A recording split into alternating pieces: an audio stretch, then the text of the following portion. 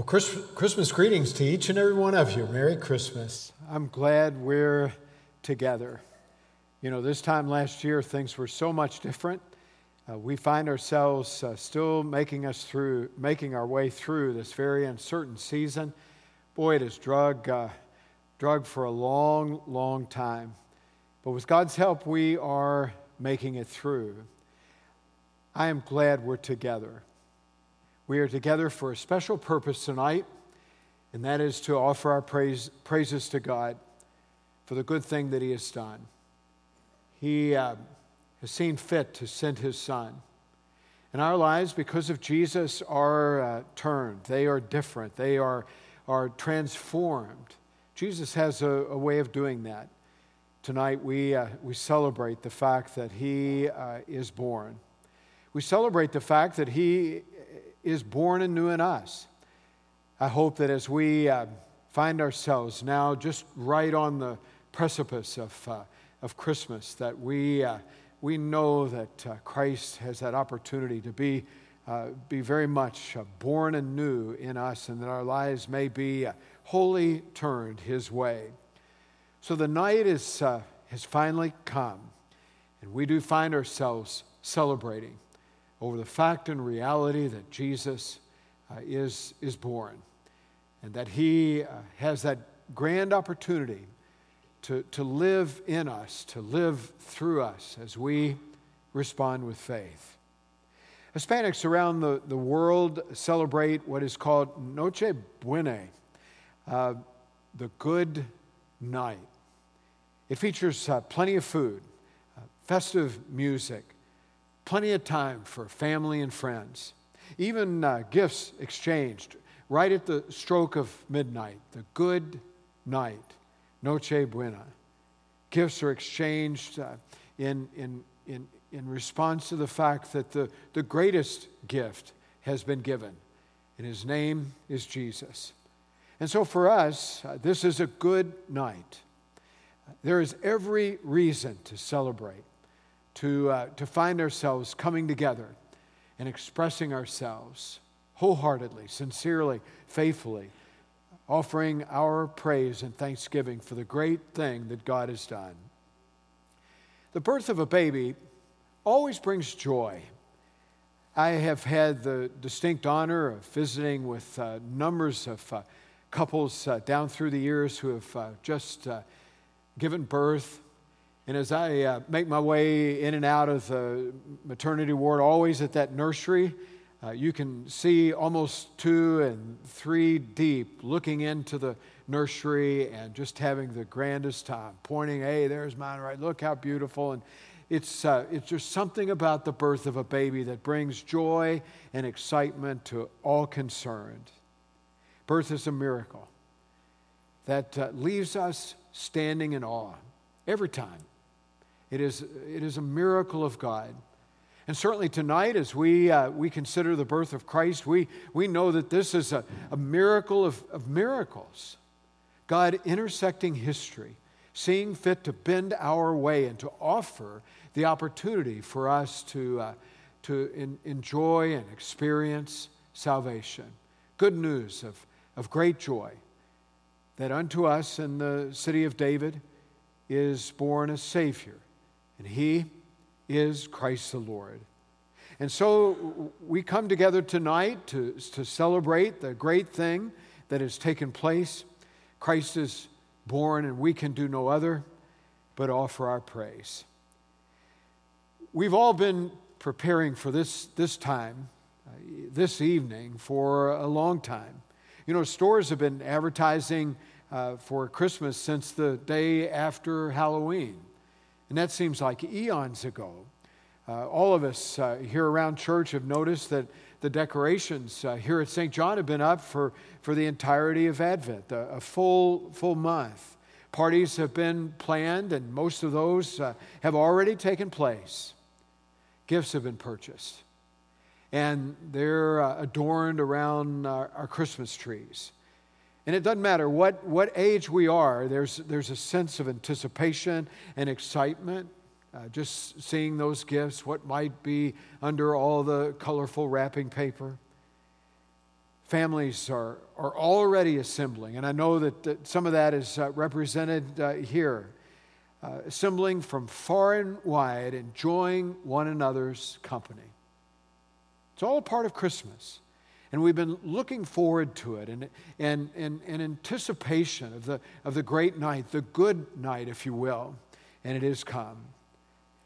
We come to this moment a little exhausted, yet we come all the more ready to express ourselves and to offer our praise and thanksgiving God's way.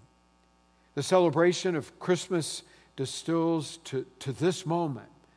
We find ourselves looking to that grand opportunity, just right on the edge of Christmas, to offer our thanksgiving to God. And it is here, it is now that we focus on the birth of Christ. We remember the night when Mary gave birth to her son. She did that in a borrowed stable. The humble surroundings make a profound statement about the sort of Messiah that Jesus was. He was not some high and mighty king, although he is worthy to be adored, but he comes in humble estate to punctuate the fact, to get across the notion that he is a servant above all. We read from Philippians, the 2nd chapter, about who Jesus is, about one who did not count equality with God something to be grasped, but he emptied himself, and he took on the form of a servant, and he was obedient, even to death on the cross. And then, as we know from that cross, he was highly exalted, above the earth, below the earth, and certainly on the earth, even to the place where we exalt him tonight, Jesus, the one who emptied himself. And we recognize that tonight as we come before the scene that is Christmas, that first Christmas. It was clearly of humble estate.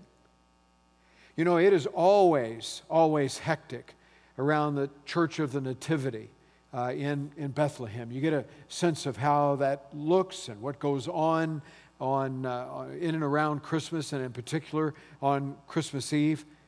Thousands of people. In fact, tens of thousands of people stream to Bethlehem, to the Church of the Nativity, each year. And in fact, thousands do that each and every day, but certainly at this time of the year. The night Jesus was born was filled with people as well.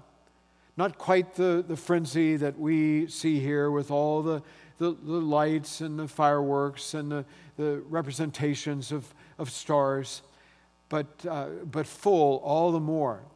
For we know that people came from all around in order to fulfill what Caesar Augustus was calling the people to do.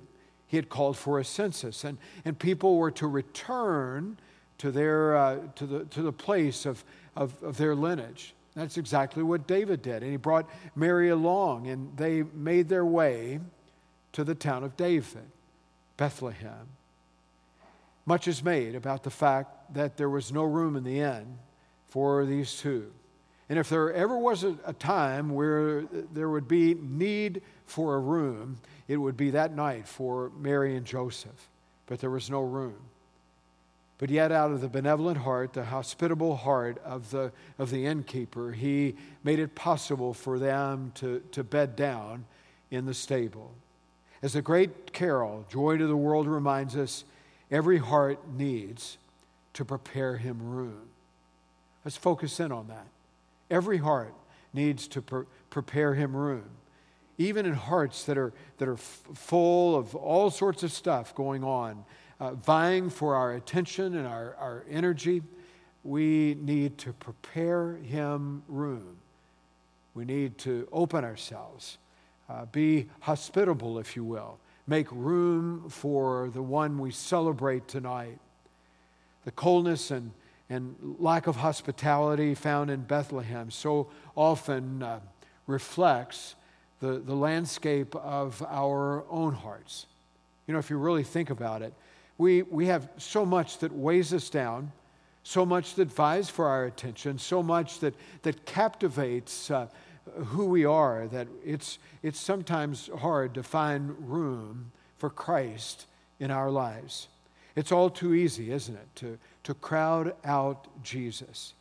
And I'm not just talking about the busyness that happens certainly around this season of the year, but basically every day of our lives.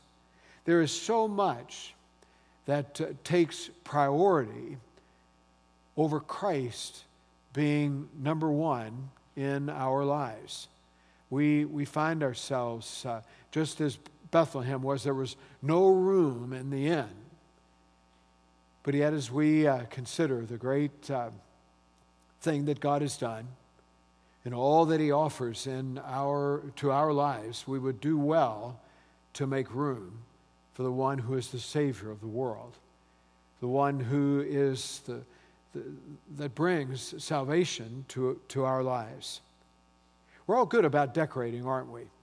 You know, at our home, we've been decorating. As I already mentioned, we've taken great pains to decorate around the church.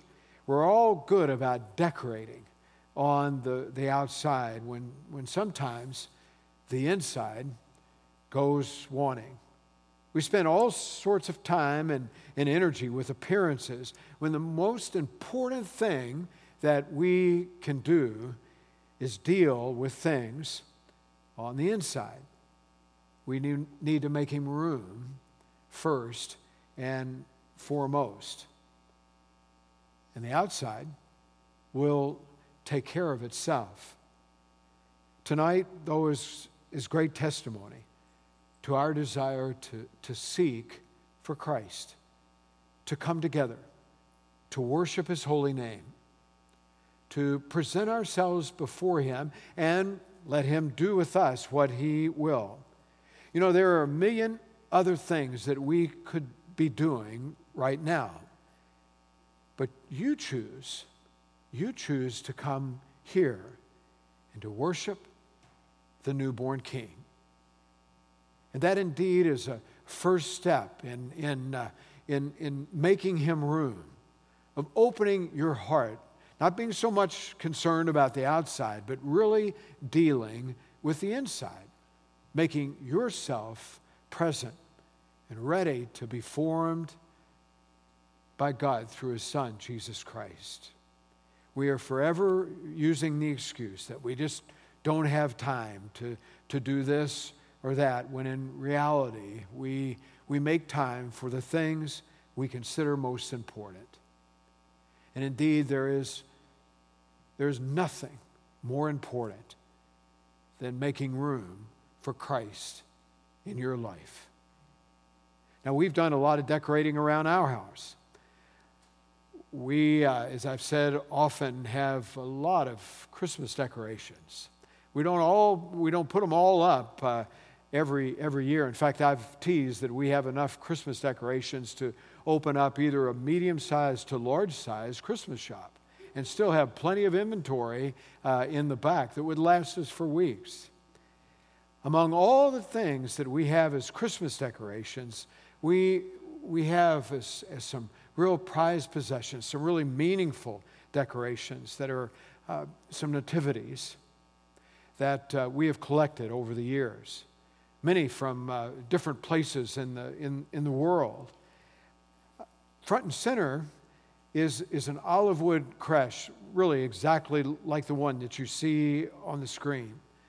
It's a creche that Cheryl's dad brought back to every one of the kids when he visited the Holy Land some many years ago. You know, we set it up with great care and make sure that the manger is exactly as it should be. And always the kids, regardless of age, will place things around and to maneuver them as they think they should be. As a matter of family tradition, we have waited to put Jesus in the manger until this night, this good night, as if to say, Christ has come. I remember one year, years ago, when our youngest son, John, was much younger than he is now. We put Jesus in the manger, and he was very quick to correct us. No, we need to wait until Christmas Eve. We need to put Jesus where he truly belongs. And I'm not talking about a creche so much as in our hearts. We need to welcome him, find room, and in that rejoice over the great things that he is doing in our lives. Regrettably, far too many forget to do that. Refuse to invite him in. But let that not be said of us. Today, we celebrate that Christ is born. And because of that, it is a good night. Let the earth receive her King. Let every heart prepare him room. Let it be so as we seek to respond with faith to the great gift of good news that unto us in the city of David is born a Savior, and he is Christ the Lord. Amen.